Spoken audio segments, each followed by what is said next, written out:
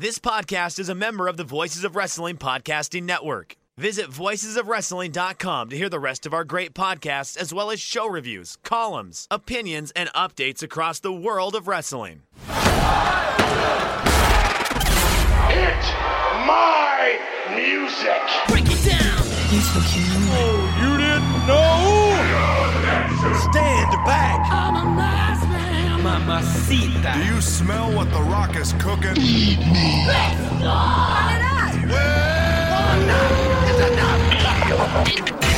You're listening to Music of the Mat on the Voices of Wrestling Podcast Network. Hello, and welcome to Music of the Mat, the podcast devoted exclusively to the music of pro wrestling. It's all part of the Voices of Wrestling Podcast Network. I'm your host, Andrew Rich. This is episode 90, yes, 90, and today we will look at some SummerSlam theme songs. And joining me again here on the show is a man that I'm dubbing the Lifesaver for coming on pretty short notice. It's Sean Flynn. Hello, Sean. Hey, Andrew, how could I miss the party of the summer? Yeah, today's the day. Yeah, we're recording this the day of SummerSlam 2020, and what a card we have in store for us today here, Sean. I mean, we got Braun Strowman versus The Fiend, we got Seth Rollins versus Dominic Mysterio, Apollo Crews versus MVP. I mean, it's just a real barn burner of a lineup, Sean. That you're just playing Mad Libs now and just putting random names together. There's no way that's a SummerSlam card. It is. I mean, look at the Wikipedia page, look at the website. I mean, this is what we got. It's 2020 after all. Wow. Man, I thought I was aging poorly. Well, the last time you were on the show here, Sean, was back in March for the Ruthless Aggression Divas episode.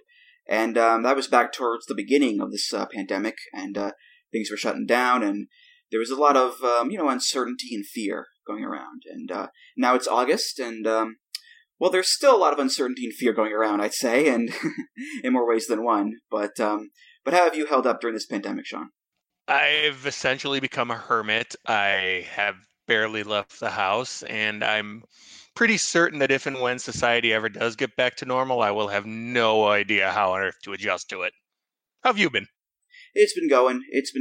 I mean, to be honest, not much has changed because I'm more of a homebody anyway, but, it's still strange not doing things that I used to do on a normal basis, like just, going to the movies or eating in a restaurant, which I know you're a big foodie guy who likes to do that, so I'm sure this is, very weird for you. Yeah, this has not been... My two things that I like to leave the house for are going out to eat and going to wrestling shows, so I've pretty much had everything I enjoy just yoinked right out. It's been tough, for sure. But I'm not dead, so... Well, that's true, yeah. Right. That is a bright spot, I guess. Every cloud, as they say, every cloud, But anyway, yes, today's episode, we're looking at some songs used as themes for SummerSlam, one of the original Big Four WWE pay-per-views, started in 1988, and it's still around to this very day. And it's funny, as I was doing the planning for this episode, I realized that I really don't remember a ton of SummerSlam themes. Like, the ones from my youth, obviously I know those, and some others as well, but I look at the list, and just like the 2010s, a lot of those themes are a blur to me, which I guess is why I didn't pick most of them for the episode here. And I think thinking about it, it seems to me that, WrestleMania is like the only pay-per-view where I feel like most fans can remember the most themes. Those are like the ones that really stick around. Whereas every other pay-per-view, really, the themes tend to get lost in the ether. Do you feel that way at all, Sean? I think so, especially, and I mean, it's something that we'll see as we go through this. The themes for SummerSlam have very often been either background music or kind of forgettable, with a couple of exceptions that we're going to come to. But it's funny because, for me, I remember the first theme because I remember my folks having to drive to the cable company office to get the big thing you hook on the back of the cable box and that you rented so that you could get the pay-per-view for SummerSlam 1988. And back then, it was such a hassle to get a pay-per-view that it's amazing when you see the numbers on some of those, because Yeah, I mean, it was an hour-long process. We had to leave a $200 deposit, I want to say it was, with the cable company in order to guarantee we would bring back the magic doohickey dongle that allowed us to pay money to get this show. But much like all things nostalgic, it was older. It was bright and happy back then. So that's way before my time. That's for sure. And I suppose, looking at the themes, it's maybe a byproduct of just having so many pay-per-views a year. That even though SummerSlam is supposed to be one of the biggest shows of the year, the themes just get sort of lost in the shuffle, as opposed to Mania, which is, the biggest show of the year, and maybe can give its themes, more of a lasting power or whatever. But anyway, before we get to the themes here, as you brought up just now, Sean, your first SummerSlam was '88, correct? It was. A young 10-year-old me was enthralled by the sight of Miss Elizabeth. I can imagine.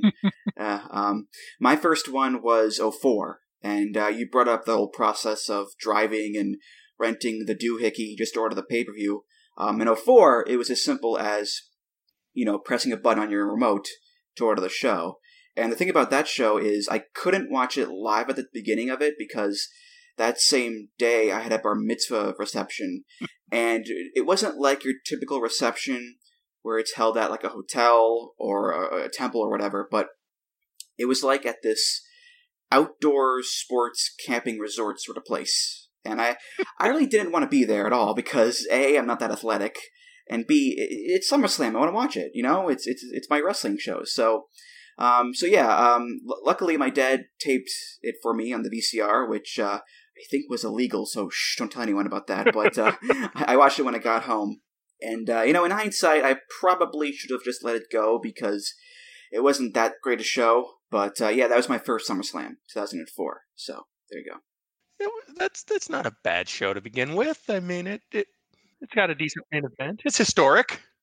Well, when you're a kid, you don't want the heels to win, and that was, very much a heel-winning heavy show, so it was a bit of a bummer. Plus, Eugene and Diva Dodgeball and JBL as champion. It wasn't the best SummerSlam, that's for sure. But, I guess compared to some more recent outings, it's a show of the year contender in comparison, I guess. The shock is that after SummerSlam 04, you made it to SummerSlam 05. Well, let's get to these themes here. We have 8 to talk about, and we'll start off at the beginning with the first SummerSlam theme. This was used for the inaugural event in '88, as well as the next year, '89. This is by Jim Johnston, and it's simply called the SummerSlam '88 theme.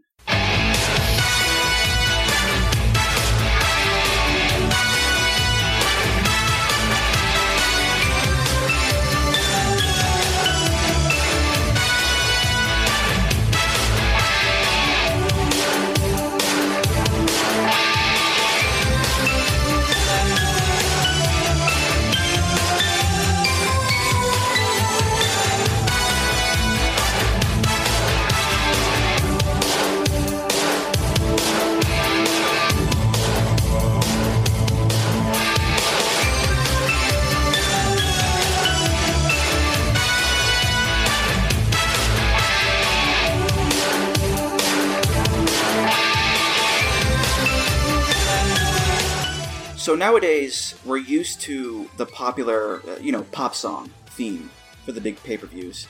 This is not that. This is still the early days of pay-per-view where, they used primarily in-house production tracks. And you want to talk about a sound that fits the era. Like, this is it. This is a proper late 80s WWF sound where it's basically, music that you would hear in sports packages, with the synth horns, plinky keyboards, the drum machine, the guitar giving it just a little bit of edge, but not too much because it's a family show. It's so of the time. And yes, it does sound dated nowadays, of course, but it does line up with other music that they were using for shows and pay-per-views during this era, Sean.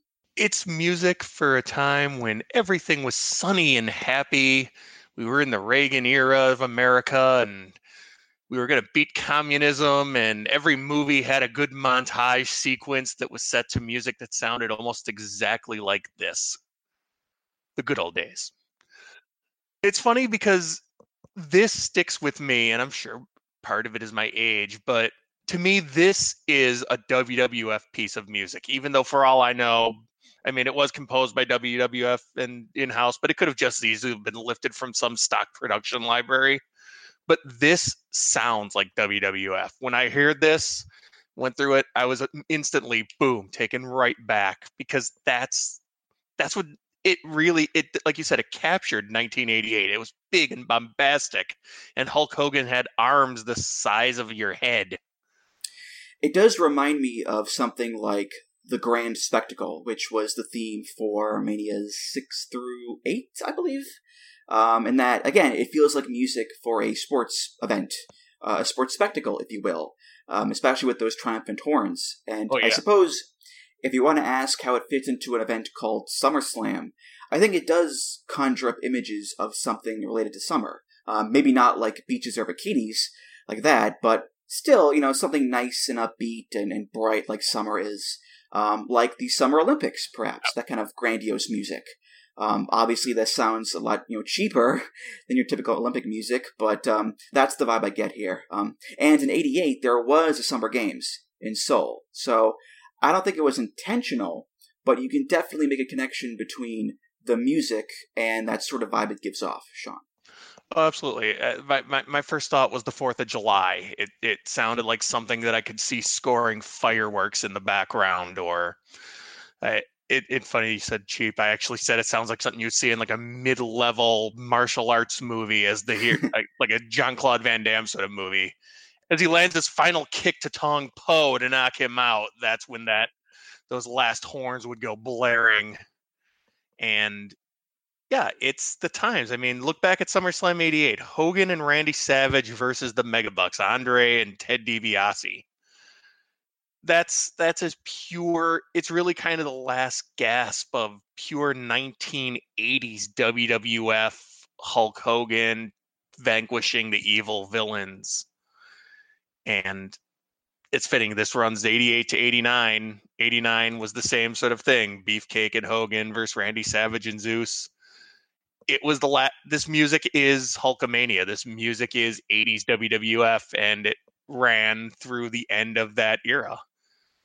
Quite literally, yes, because it was used as well as the theme for the Royal Rumble from 91 to 93, which, of course, 93, end of Hulkamania in the company. So, again, it's highlighting the early days of pay-per-view where songs are just, repurposed for different shows. So you could turn on SummerSlam 88 and hear this music, then turn on, Royal Rumble 92 or whatever and hear it again, which, seems wild today because for the most part nowadays they use a different song every show. But, they've done that with other songs recently too. Like, I know the Money in the Bank pay-per-view theme was the same for years. And I believe Good Feeling by Flo Rida was the theme for Survivor Series 2011. And then again, it was used for Mania 28 a few months later. But typically they do feature a new song every show. Yeah, the idea of a song being used over 5 years is something you could never imagine. But yeah, with the reusing it for Royal Rumble, that was actually the first memory that came to my head when I listened to this. Was even more than SummerSlam was I thought it's Royal Rumble 92's music, which is still my favorite wrestling event of all time. So when I hear that music, I think SummerSlam because of this, but originally my first thought is I just see Ric Flair getting ready. So good memories all around. This piece of music got to be part of some really good moments for the company when you think about it. Next up, we're going to go to the theme song for SummerSlam 1990.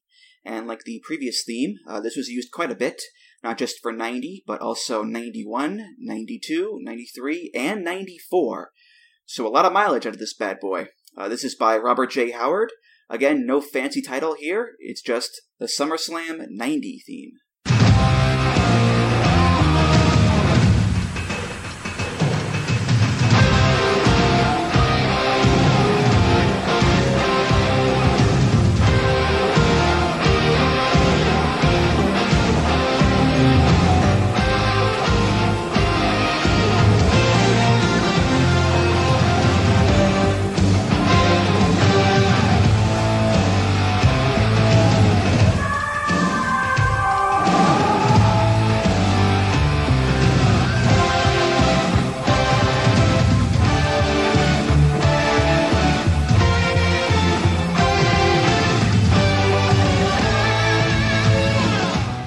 Another production instrumental here, this time not by Jim Johnston, but by Robert J. Howard, who, funny enough, I brought up The Grand Spectacle earlier.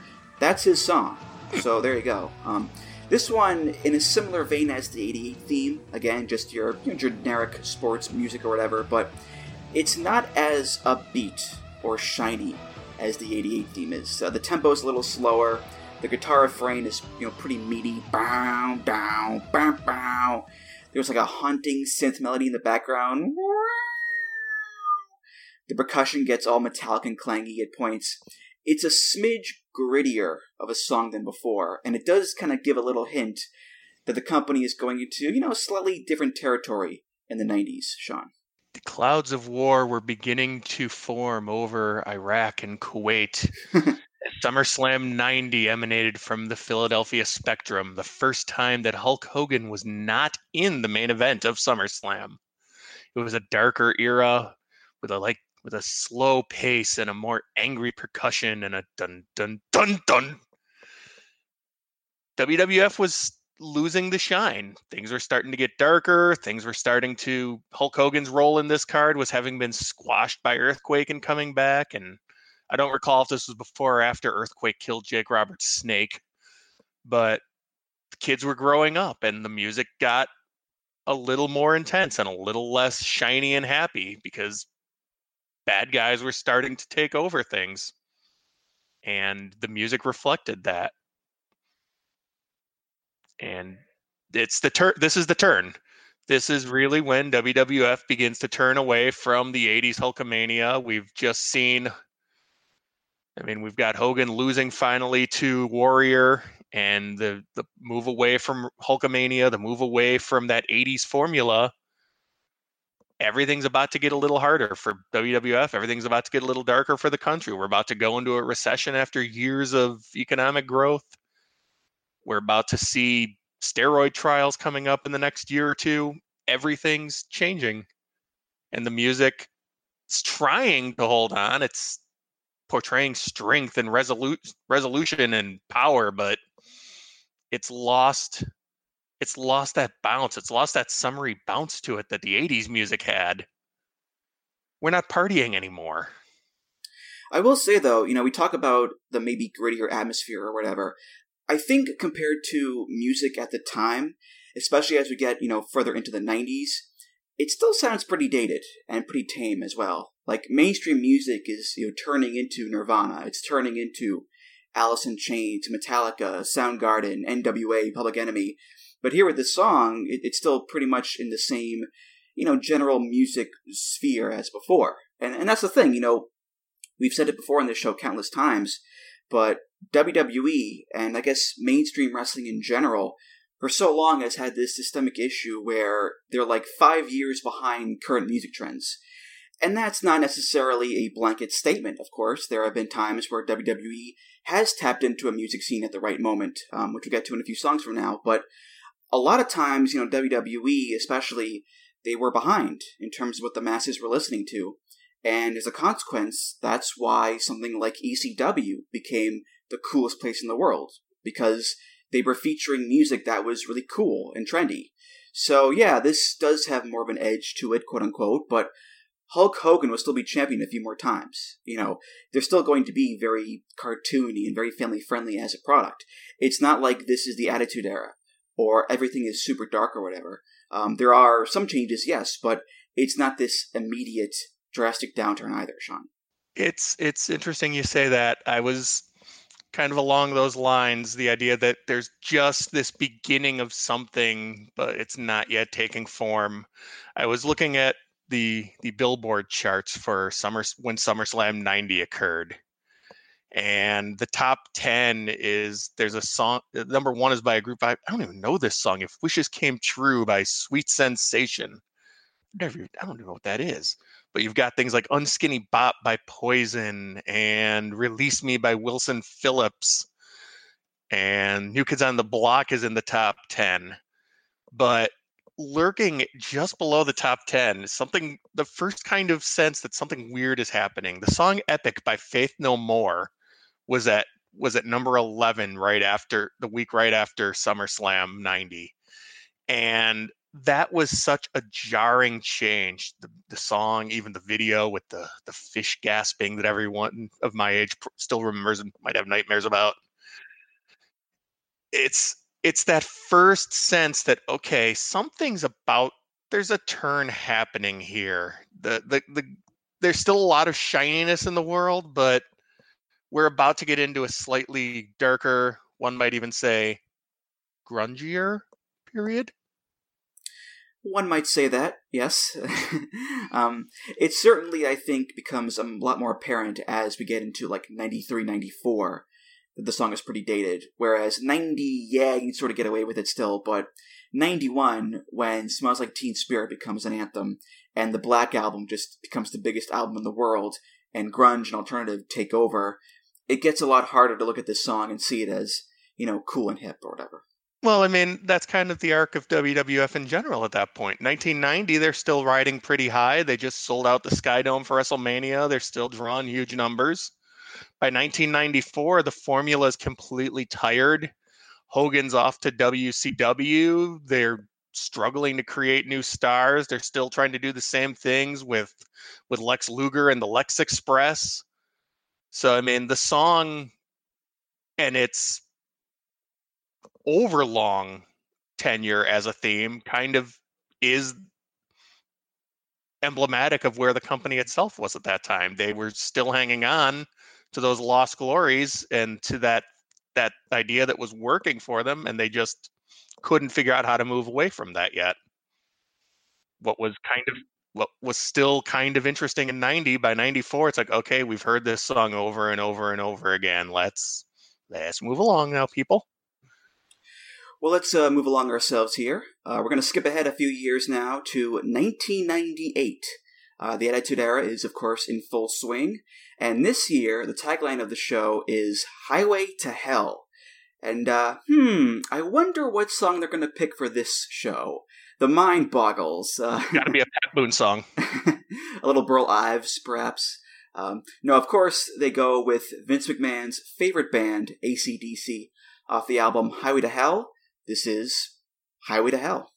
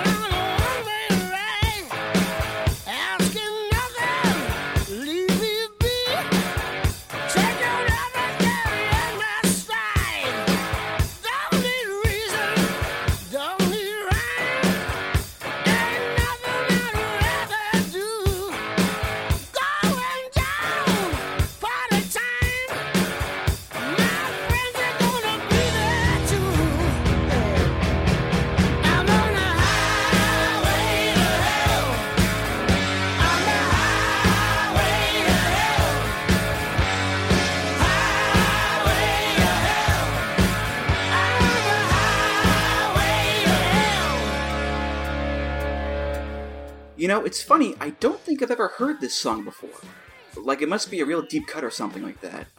Oh no, wait a minute, I've heard this song like 8 billion times over the course of my life. Now, don't get me wrong, I love AC/DC. I like this song too, but it's just I've heard it so many times over the years, Sean. It was perfect, though, for 1998. Even though by that point it was already an overplayed classic rock standard, God bless AC/DC, they're essentially just like if a giant penis learned how to play guitar. And that's WWF 1998. Austin the Undertaker. It's just so teenage boy centric and right in my, at that time, wheelhouse in life. It's an incredibly prophetic song in so many ways. Not just for the late great Bon Scott, of course, but, the song is about the rock and roll lifestyle and debauchery and enjoying every second of it. Living easy, living free, season ticket on a one-way ride, asking nothing, leave me be, taking everything in my stride. Don't need reason, don't need rhyme, ain't nothing I'd rather do. going down, party time. My friends are gonna be there too. Yeah, I'm on the highway to hell. It's very much a laissez-faire. We're gonna be so crazy and so excessive and just have a wild good time, and there's nothing you can do to stop it. And that's the Attitude Era. Nothing says debauchery and excessive and let's go nuts like that era, with their middle fingers and the boobs and the suckets and whatnot. So it's a very appropriate song choice for this pay-per-view, not just because it's, Stone Cold Steve Austin versus The Undertaker. There are the demonic connotations as well, but it's the time period. It's the road that the company was going down, the highway to hell. And it's also summer, so it's hot as hell. So it all comes together in many different ways, Sean. I would just love to know if the theme song was chosen before or after the main event was planned. Because it's the perfect song for those two heading towards their main event fight at SummerSlam 98. That's... Everyone remembers the Rock, Steve Austin, My Way promo that was leading up to WrestleMania X7, I believe it was. But this was just as perfect a pairing and a song for that main event feud. Like you said, it's got the Taker connotation of hell and the Undertaker and blah blah blah, but it was just so loud and boisterous back in 1998.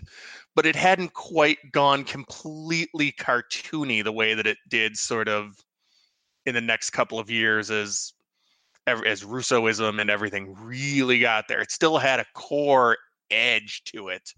It was still a violent... you mentioned ECW. This was probably the period when they were closest to that ECW ethos with Austin and Taker, just really violent fighting. It wasn't about a Ministry of Darkness taking over the world or anything. It was just violent, two angry guys who want to beat the crap out of each other.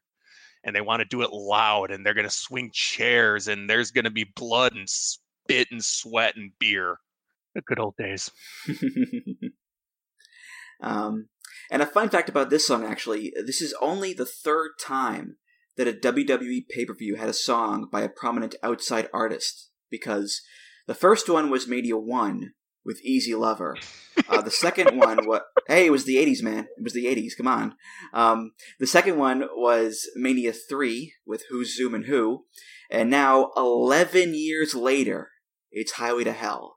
And then the fourth wouldn't happen until Armageddon 2000 with Sweet Home Alabama. So, licensing a popular song for a pay-per-view, it really wasn't a regular thing at all until the 2000s came around. So getting an AC/DC song for this SummerSlam was a pretty big deal. And it did make the show stand out. This wasn't some random production song or a Jim Johnston original. This is, AC fucking DC. This is a massive song. And I'm sure Vince was happy about it too, because he loves AC/DC, like I said. So the show feels like a big deal, and Vince gets a nice big boner out of it. So, it's a win-win all around.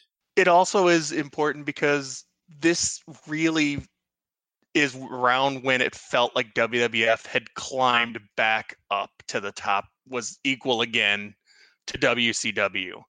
And it's, okay, we could afford to throw enough money out to get this big, huge song that everybody knows.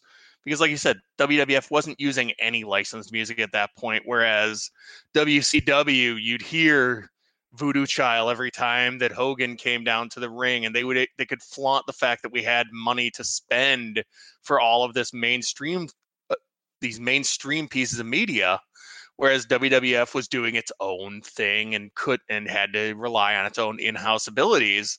But this feud, this card, this song, everything about it contributed to the idea that, okay, we're back now. We've had our down period. We had the post Bret Hart Montreal screw job, sort of where's our company going? Now we're kicking it on all cylinders again, and we've got this balls to the wall badass song that we had to drop some coin for because people are watching Steve Austin kick ass now. So it really contributed to the idea that this is something bigger now. This isn't just Jim Johnston noodling around on a guitar. This is a montage set to big boys doing big boy things that you're going to watch. And it was also used, I should say, by the Dudley Boys and Spike Dudley in ECW, which is another very appropriate setting and very appropriate wrestlers to have this, because the Dudleys love to cause all sorts of, mayhem and madness, and Spike Dudley loved to, almost die on a nightly basis. So it worked out so well for them. Spike was on the highway to hell pretty much every day. Yeah. A nice awesome bomb through a table for you, buddy. Here's your $50. On a post-dated check from Paul. Moving on now to 2001, and things are a bit tumultuous in the WWF at that point because of a little thing called the Invasion.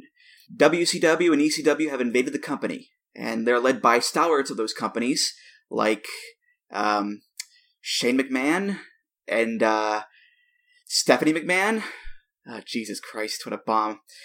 Well, anyway, it's SummerSlam 2001, and the theme for this show is by Drowning Pool off the album Sinner. This is the big hit, the one that 50,000 wrestling music videos were set to. This is Bodies. Let the bodies hit the floor. Let the bodies hit the floor. Let the bodies hit the floor. Let the bodies hit the floor.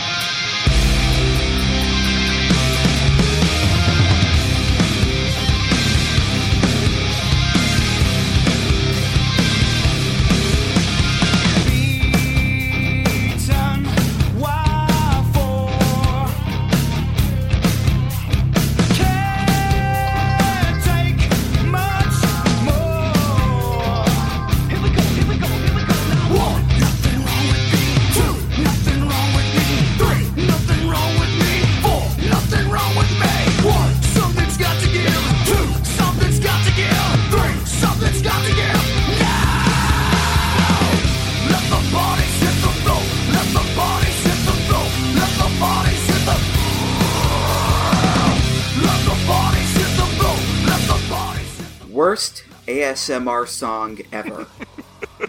Okay, I'm letting the bodies hit the floor. The floor is made of nice, crinkly paper. And I'm slowly pouring a nice, tall glass of water right into the microphone floor! This song is essentially the meme where someone would send you the video of the nice, quiet, babbling brook, and then suddenly the demon face with a scream pops up. Spot the difference. It's a Rickroll in hell. I mentioned how WWE at times were able to find the right music to reflect current trends. Nu metal in the early 2000s might be the best example of that, because they played the ever-loving shit out of nu metal during this time period. And you know what? Why not? At this time, it's so popular. Limp Bizkit, Stained, Creed, Saliva, POD, Disturbed, and of course, Drowning Pool. And Bodies in particular is one of the quintessential dude bro nu metal songs of this era. It's this, Down with the Sickness, Nookie, and going into that, this is about an experience in a mosh pit. Let the Bodies hit the floor describes a crazy mosh pit. The lyrics, of course, beaten by 4, can't take much more, now push me again, this is the end, skin against skin, blood and bone, you're all by yourself, but you're not alone. So it's about this wild, aggressive, violent experience, and, technically speaking at this point, the Attitude Era is, kind of over, with Austin turning heel, but they're still in, the afterglow of it, because they still have a lot of edge to them, and a dark grittiness to it as well. So, Bodies is the right song for this era, I think, Sean. It also helped teach the fans how to count. 1, nothing wrong with me. 2, nothing wrong with me. It's the most heavy metal version of the compound count ever. It's awkward with this song because, we talk about the zeitgeist and being with the times, and of course this had the absolute unfortunate timing to be just about 2 weeks before the 9/11 tragedy, at which point a song about bodies hitting the floor ceases to feel at all appropriate or worth listening to. But yeah, this this is the tail end of the Attitude Era. I think you could, if you're going to be a wrestling historian, you can mark the end of the Attitude Era as the Survivor Series at the end of the year when the Alliance loses and WCW, ECW dies, and Kiss My Ass clubs are formed. But yeah, this has that feel. It's reached the point where, and I'm going to sound like an old grump here most likely, but most new metal just sounded like teenage kids in the suburbs whining and complaining because their allowance isn't high enough. So to me, that's where this really fits at this point. It's the company, all the teenagers who were watching the WWF, Jerry Springer, some of them have started to move on, and the ones who are left are still sitting at home and wearing black t-shirts and being unhappy about things. And the WWF's about to go through that same absolute destruction of popularity and ratings. Right now, we're in the period where their ratings are just about to begin to crumble, and the pay-per-view buys are just about to begin to sink severely after WrestleMania X7 and the Austin heel turn. So the fact that we're now to a song that's just yelling and screaming about the bodies and what's wrong with me, it's got a very self-pitying vibe to it that one can almost imagine in the WWF corporate offices. What's wrong with us? Why don't people like us as much today? And as far as like a SummerSlam theme song goes, it doesn't really feel summery, does it? Like, The whole idea of SummerSlam nowadays is biggest party of the summer with, nice bright blues and oranges and whatever. This is, it's the middle of the invasion. It's 2001, so a lot of it is steel and gray and black. And it's focusing more on, like, the conflict of the invasion and the seriousness of that, as opposed to big summer spectacle and sunshine and beaches and parties that we used to see back in the 80s and early 90s and what we see nowadays. But this is, like I said, in the aggressive, dude bro era of these shows, Sean. This party is 30 dudes in black t-shirts standing around a pool drinking stolen Zimas. It's the worst party of the year. There's two guys who have a half-inflated football and they toss it around, and then everyone else says, "What are you trying to be, a jock?" And then they all just sit back down and listen to more Limp Bizkit. You watched BattleBots last night? Yeah, it was pretty fucking cool. Dude, I heard the Lord of the Rings movies will be sick. Dude, Creed is stupid. They like Jesus. Man, relax. I don't know what kids were like in 2000s. I was honestly way too drunk to remember much of that year. Well, here's the thing, though. We talk about this being of the era, 2001. This got a lot of mileage. I mean, this was not just the theme for SummerSlam, but it was the theme for the Alliance. It was the theme for the two ECW one-night stand shows in 05 and 06. It was the first WWECW TV theme. They used it for December to Dismember as well. So WWE rode this bad boy into...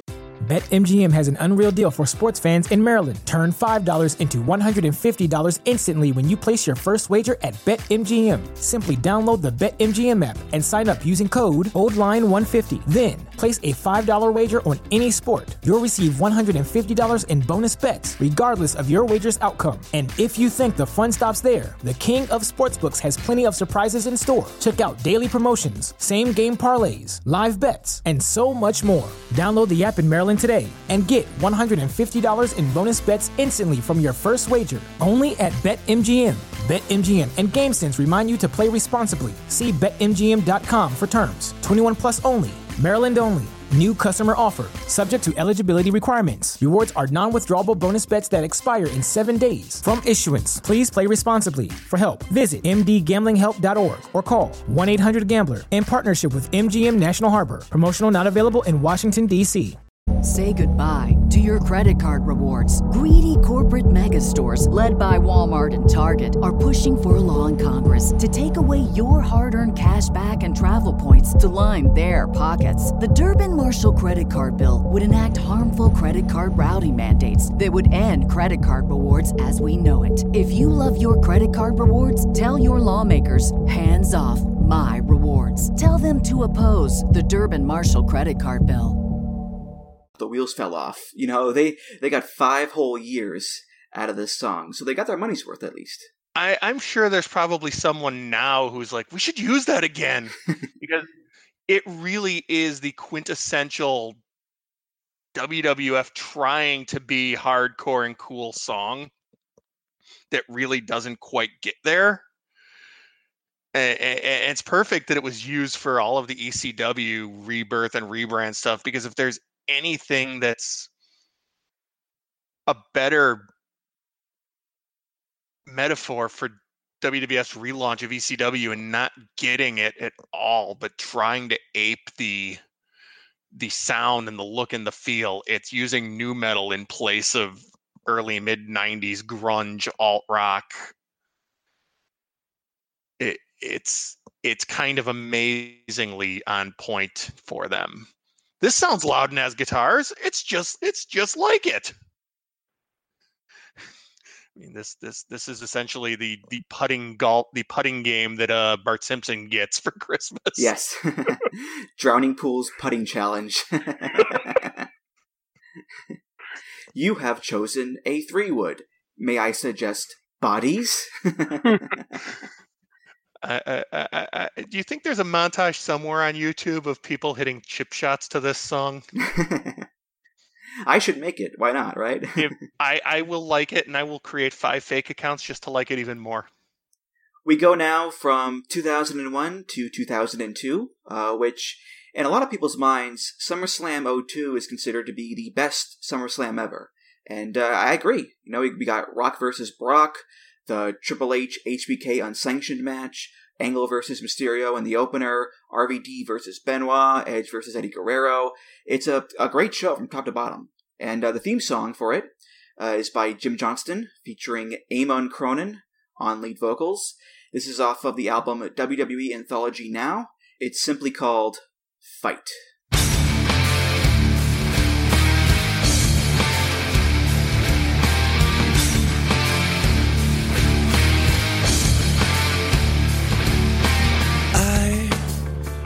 I know your every move, I've heard your every word, I know you well.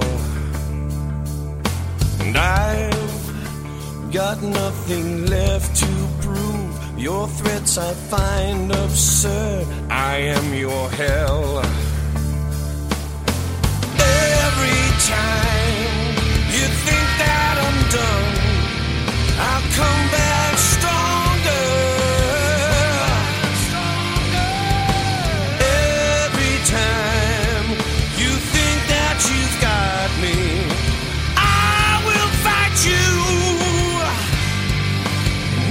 Put you in the ground. So, Highway to Hell is the first time that a pop song was used as a SummerSlam theme. This is the opposite, actually. This is the last time that a Jim Johnston song was used as a SummerSlam theme. And I think, like many Jim Johnston pay-per-view themes, with the exception of, maybe Deadly Games or No Chance in Hell, this is lost to time. Not for me, though, because I've had it in my iTunes for like 10 years or whatever. And I gotta be honest here. I dig this song quite a bit, because I'm a total sucker for power chords and emphatic vocals and cheesy, ruthless aggression era lyrics. So, you know what, Sean? Hey, I like it. I can't help it.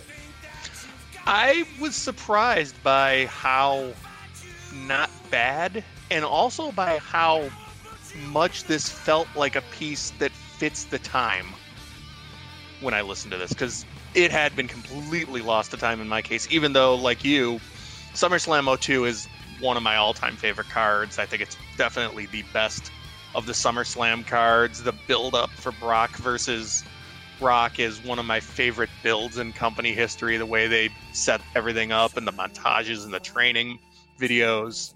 I think they could learn a lot if they went back to that and kind of tried to bring that feel back for some of their bigger feuds. It really was it's 2002. We're a year past 9/11. We're at war in the world. And this song really has a feel like it's a very brooding, lone gunslinger almost sort of vibe to it. That they're fighting, someone who's fighting, someone who's bloodied, someone who's in the middle of a struggle and refusing to go down. It's not bombastic, and it's not that sort of introspective feel like what's wrong with me. Instead, this is every time you think I'm done, I come back stronger. I will put you in the ground.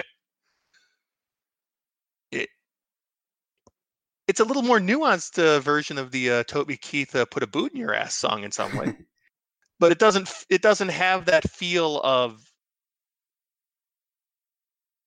It doesn't have a feel of aggression outward so much as trying to rally inward strength, which is so perfect for that card when you look at those top two matches.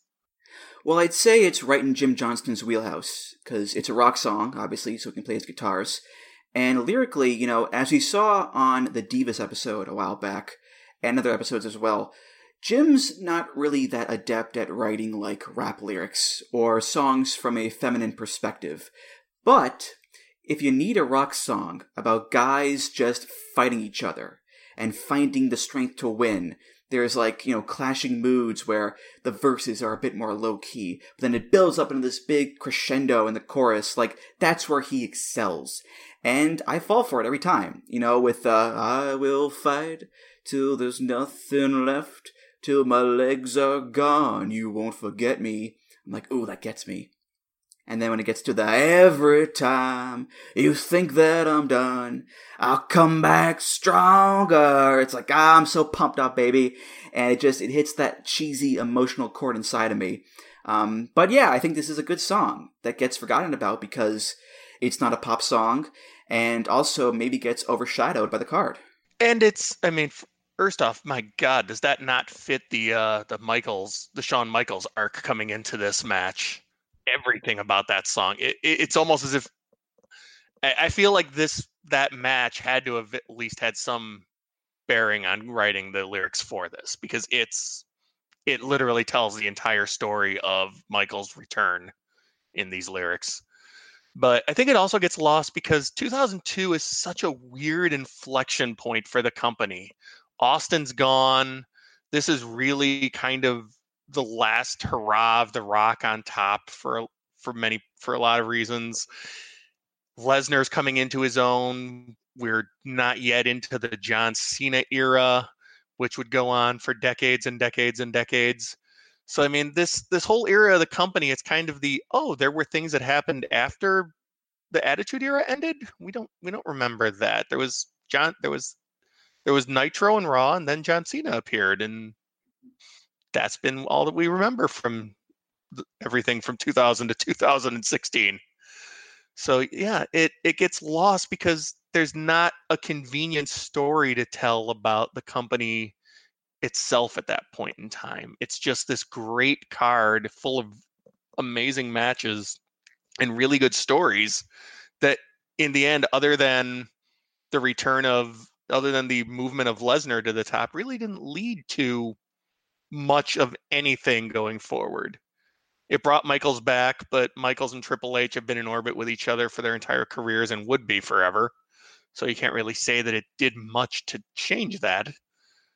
It was really just kind of there, like all of WWF at that time, but it was really fun and it was good and it was better than you expect it to be when you go back and look at it. I want to bring up the vocals. The guy who did them, Eamon Cronin, he's the lead singer of a Doors cover band called Riders on the Storm. And you can definitely hear that, in his voice, that Jim Morrison drawl to him. And he did also do another pay-per-view theme with Jim Johnston that is probably more well-known than this one, which is The End. The end is here. The game is over. That's him. That's Eamon Cronin. And he's a good singer, for sure.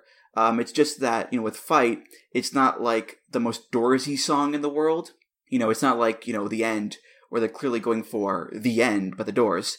It's more of like a standard hard rock song than the Doors would ever do, Sean. Yeah, I mean, if anything, I think this is more interesting than that for him because it's not just a Jim Morrison sound-alike attempt. It actually sounds like a unique and original song instead of The End, which for years when I wasn't paying attention, I thought really just was the Doors song being used for this.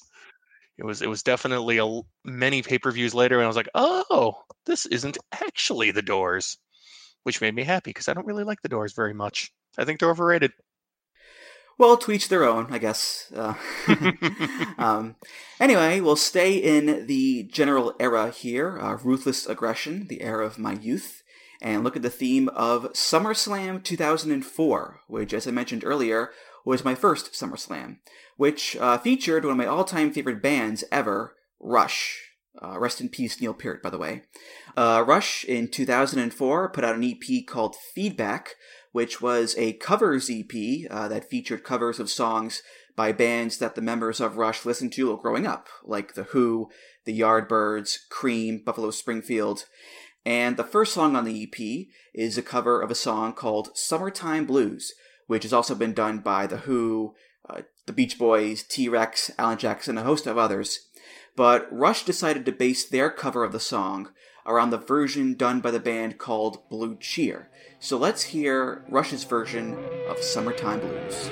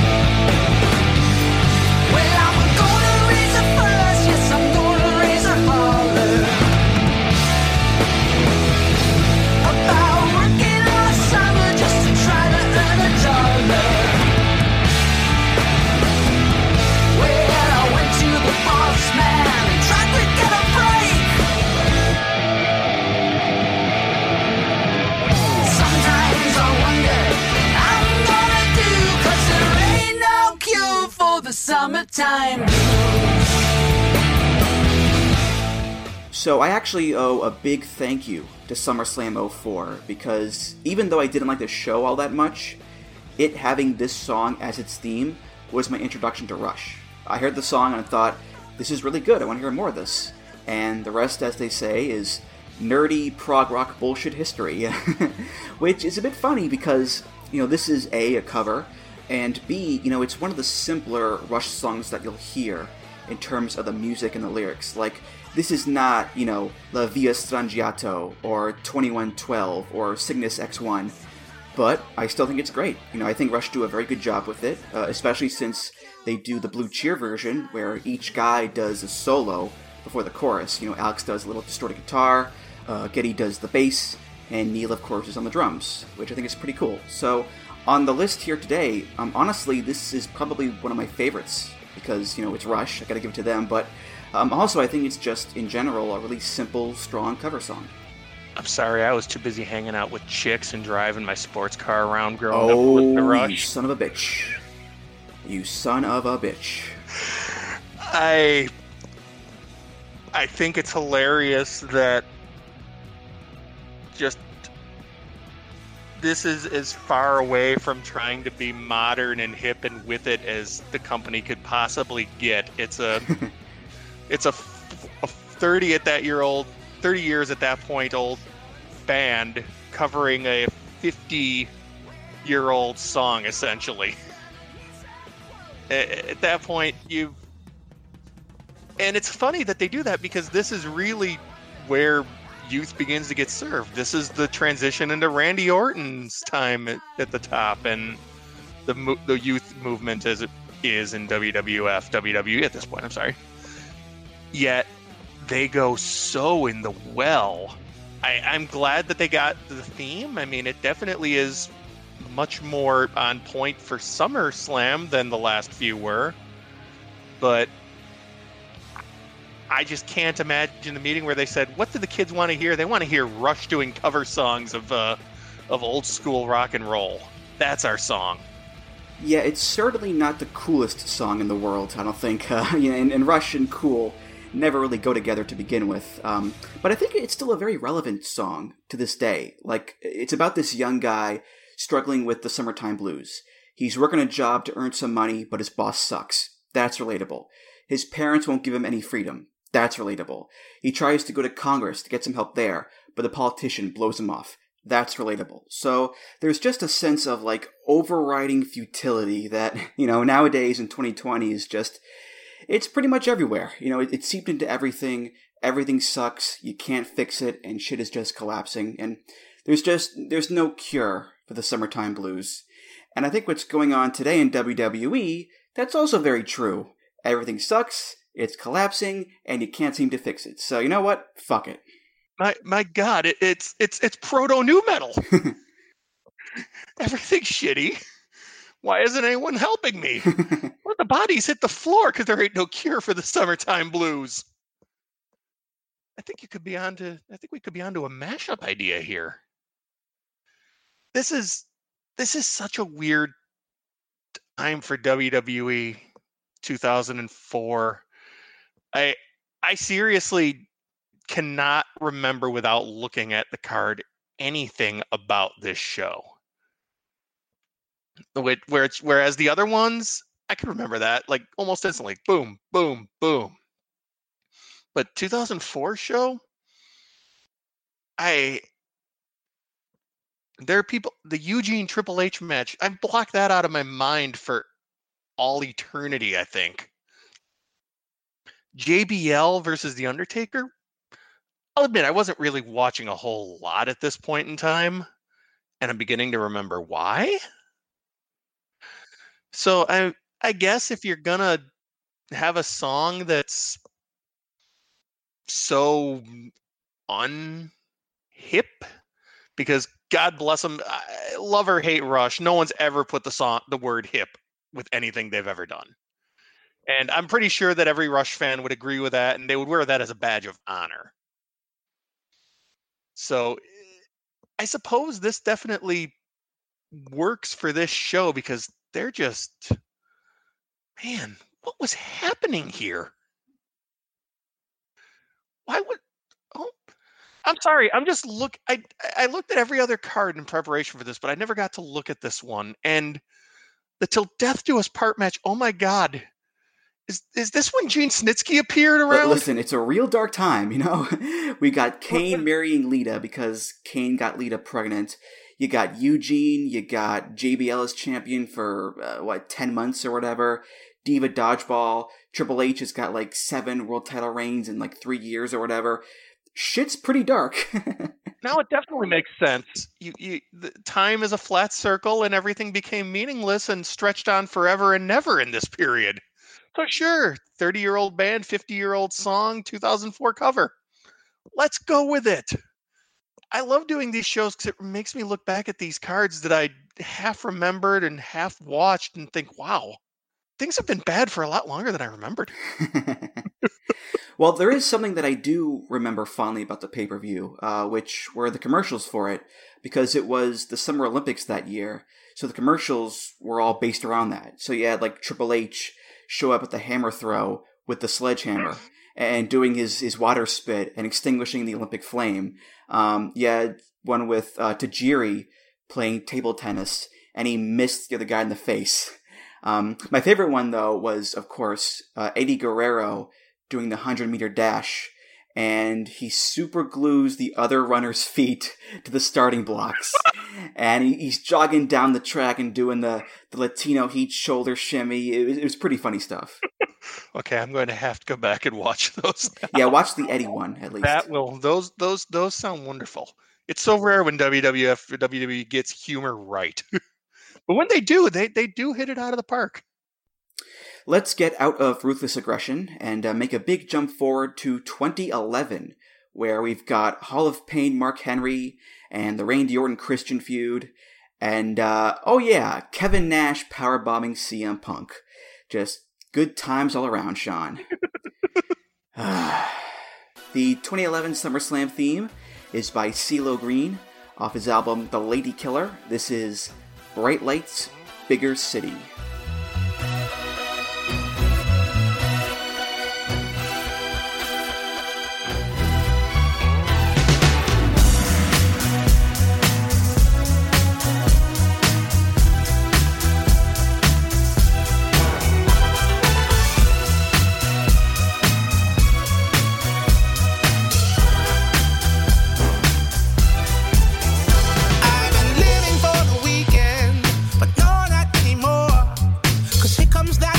Feeling that Friday is famous for.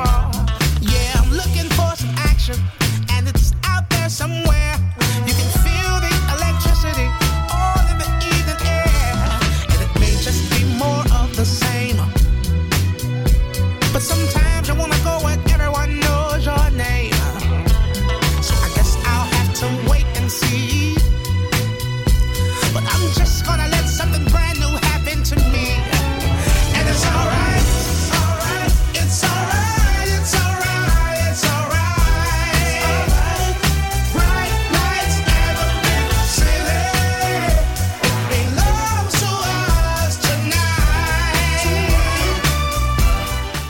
So we finally get a song that isn't rock or metal, so for all of you out there who were sick of that stuff, I apologize for the wait, but I think it was worth it, because I think this song is pretty damn good. You know, it's very catchy and very fun, and it's got a great bass line to it, and CeeLo's vocals are on point, and it's just a nice change of pace from the big rocking guitars, and the aggressive vocals, and the debauchery, and mayhem, and the fighting. It's just a very nice, fun time. Let's go out into the nice bright lights in big city and have a good night in the town with good fun, soulful R&B synth-pop music. And really, if you're going to focus the marketing of SummerSlam and the tone of the event as the biggest party of the summer, it's a real fun time, which is what they're doing at this point, then this is absolutely the music that you go for here. Not angry dude bro nu metal, not Rush.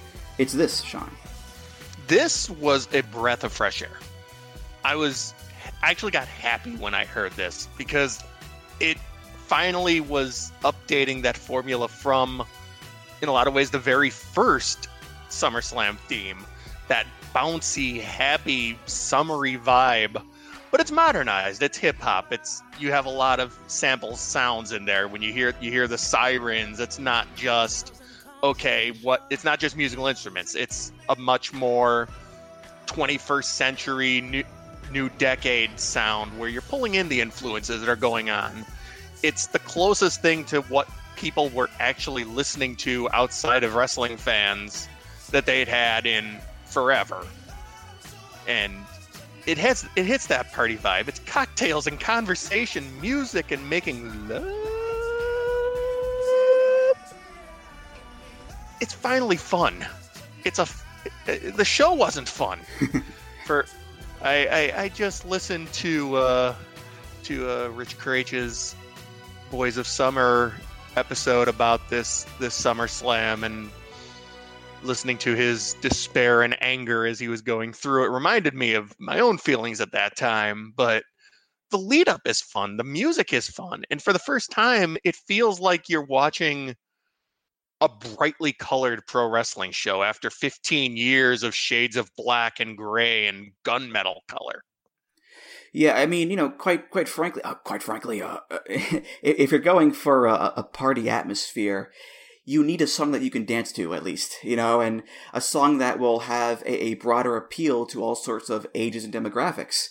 And this will do the trick. It's a very palatable, appealing song.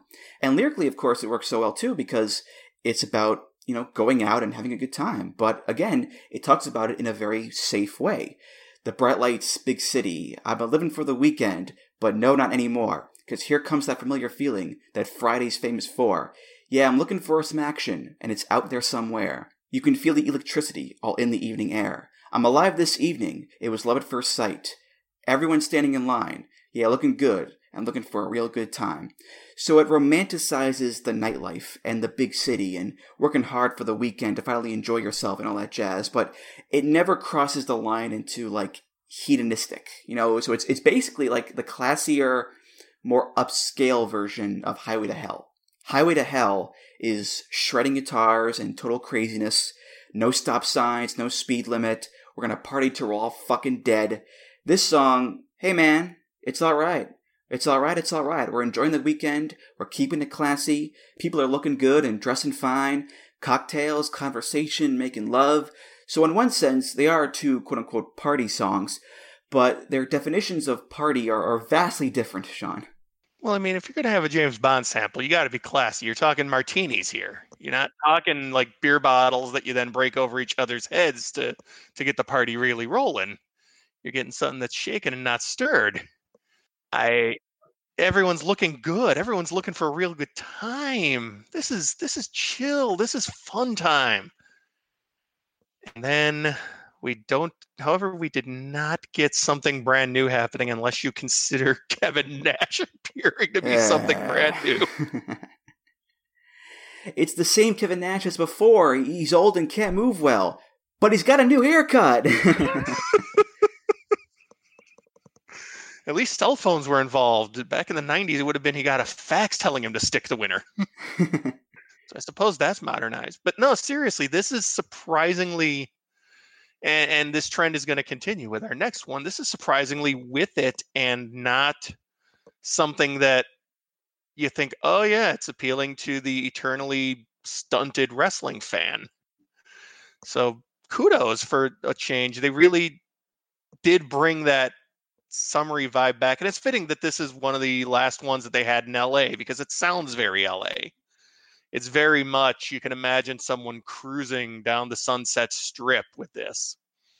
Yeah, this is very much the direction that they're going to go with here for SummerSlam. A lot less rock and metal, a lot more hip-hop and R&B and electro-pop like, Flo Rida, Clinton Sparks, Wale, Fort Minor, Machine Gun Kelly, and the next song we'll get to on the list here. But they'll still have plenty of rock and metal for other pay-per-views, of course. But for the most part, when it comes to SummerSlam and WrestleMania as well, they tend to stick to the party anthems. So the final theme of the episode here is from 2015, 5 years ago already. Jesus Christ. And, I think it's time, Sean, that we added a female presence to the proceedings. So let's play some Demi Lovato. And Demi's song that was the theme for this show is off her album Confident. It's called Cool for the Summer.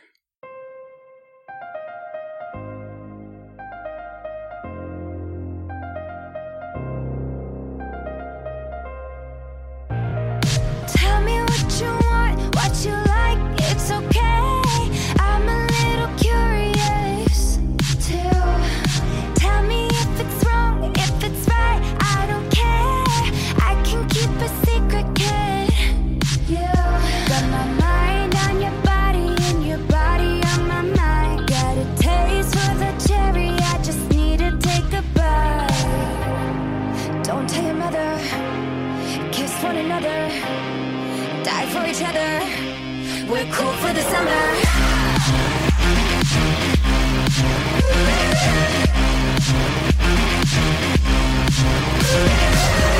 Take me down into your paradise. Don't be scared, 'cause I'm your body type. Just something I would wanna try. 'Cause you and we're cool for the summer. So similar to the CeeLo Green song, this is a very catchy anthemic pop song. Not as soulful or R&B as CeeLo's song is, of course, but still, it's a very, dancey electro-pop party song that has a very powerful hook and it's very, very catchy. Here's why this song caught my attention and why I put it on the episode. Cool for the Summer. It's a poppy tune, a radio hit. Summer in the title, so it makes sense then why you would have this as, a theme for SummerSlam.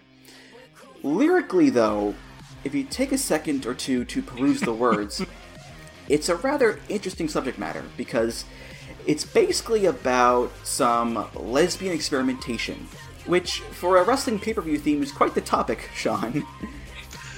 It's not PG, really. It's surprising that, and I mean, it's kind of surprising in general how that song got around. I mean, when SummerSlam occurred with this song was still in the top 20 on the Billboard charts. So if we want to talk about getting the zeitgeist for once, they were there. This song was still a hit, being played all the time on the radio when SummerSlam 2015 hit. So we definitely can't say that they were behind on this, but yeah, I remember, and they didn't even try to hide it, which was why it was kind of funny that WWE was so willing to embrace it, because this really was still in that period where they were very strongly PG in most of their segments. I mean, we're not too far away from JBL is poopy here. But yes, really surprising lyrics, but also incredibly appropriate for the moment in the company.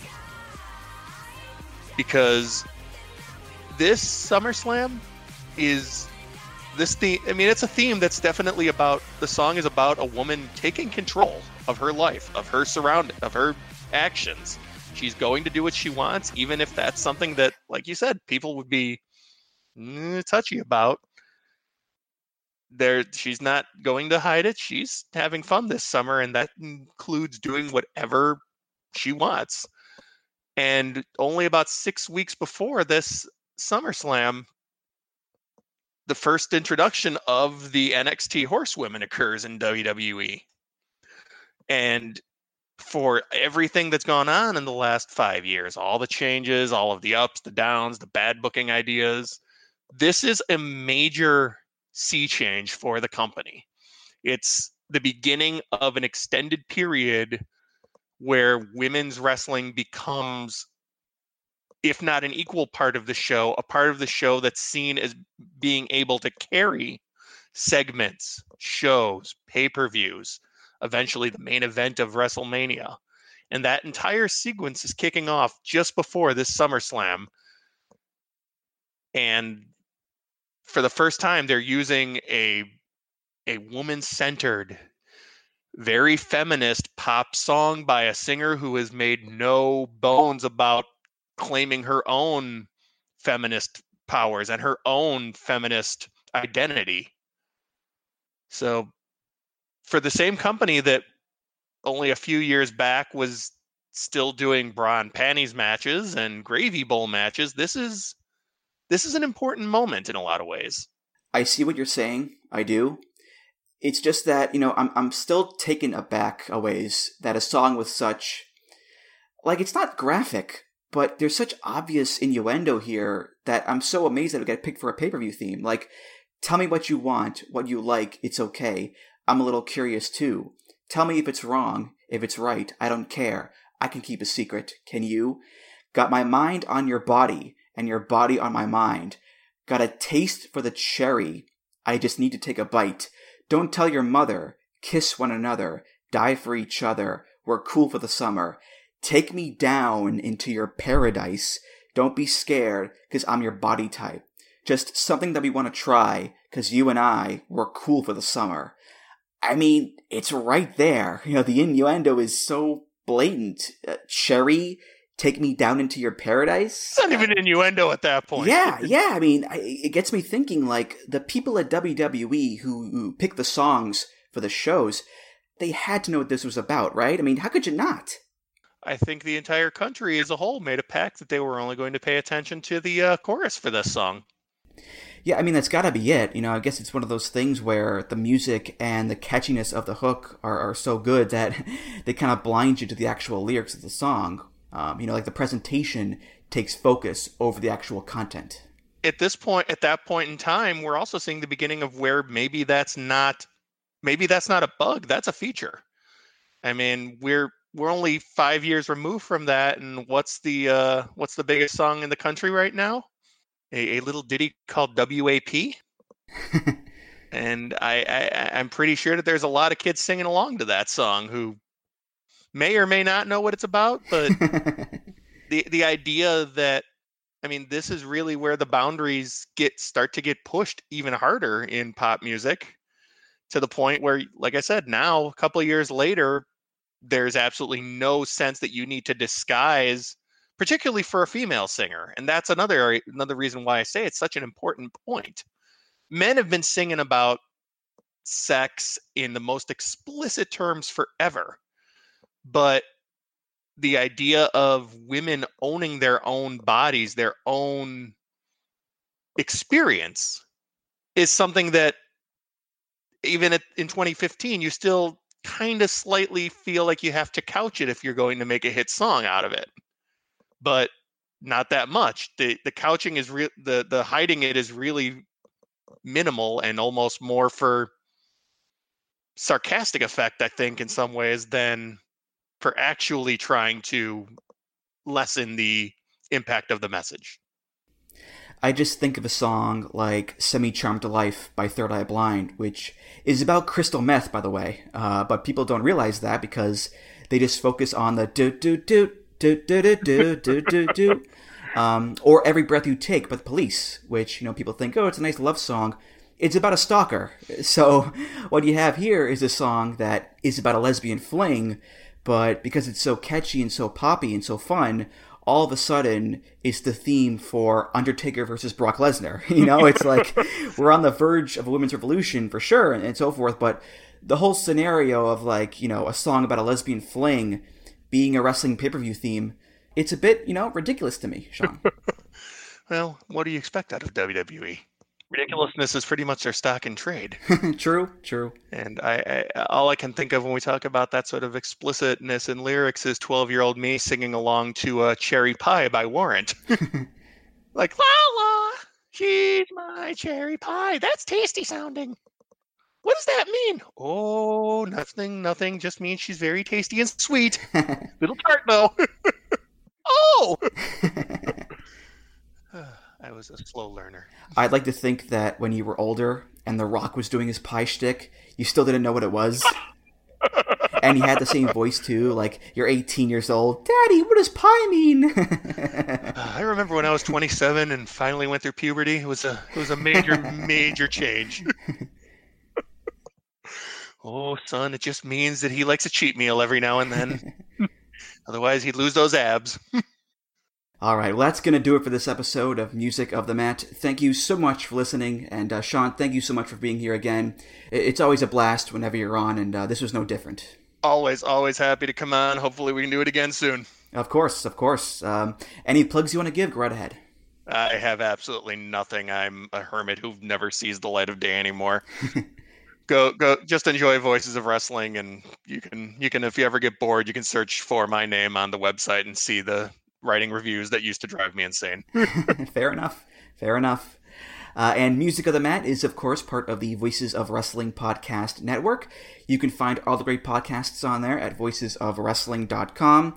Follow the show on Twitter at Music of the Mat. Follow me on Twitter at Andrew T. Rich. Discuss this episode and past episodes at the VOW Discord. That's voicesofwrestling.com/Discord. If you want to donate to the show, you can do that. Just go to voicesofwrestling.com/donate and click the big donate button beneath the name Music of the Mat. If you donate, hey, thanks so much. You're the best. And of course, rate, review, subscribe to the show on iTunes, Google Podcasts, Spotify, and many other places. Sean, thank you again, and I'll see you around. Thank you. Take care. All right, for Sean Flynn, I'm Andrew Rich, and I'll see you next time on Music of the Mat. Take care, guys. Music of the Mat is intended for entertainment and information purposes only. The songs used throughout this show are property of their respective copyright holders. Say goodbye to your credit card rewards. Greedy corporate mega stores, led by Walmart and Target, are pushing for a law in Congress to take away your hard-earned cash back and travel points to line their pockets. The Durbin-Marshall credit card bill would enact harmful credit card routing mandates that would end credit card rewards as we know it. If you love your credit card rewards, tell your lawmakers, hands off my rewards. Tell them to oppose the Durbin-Marshall credit card bill.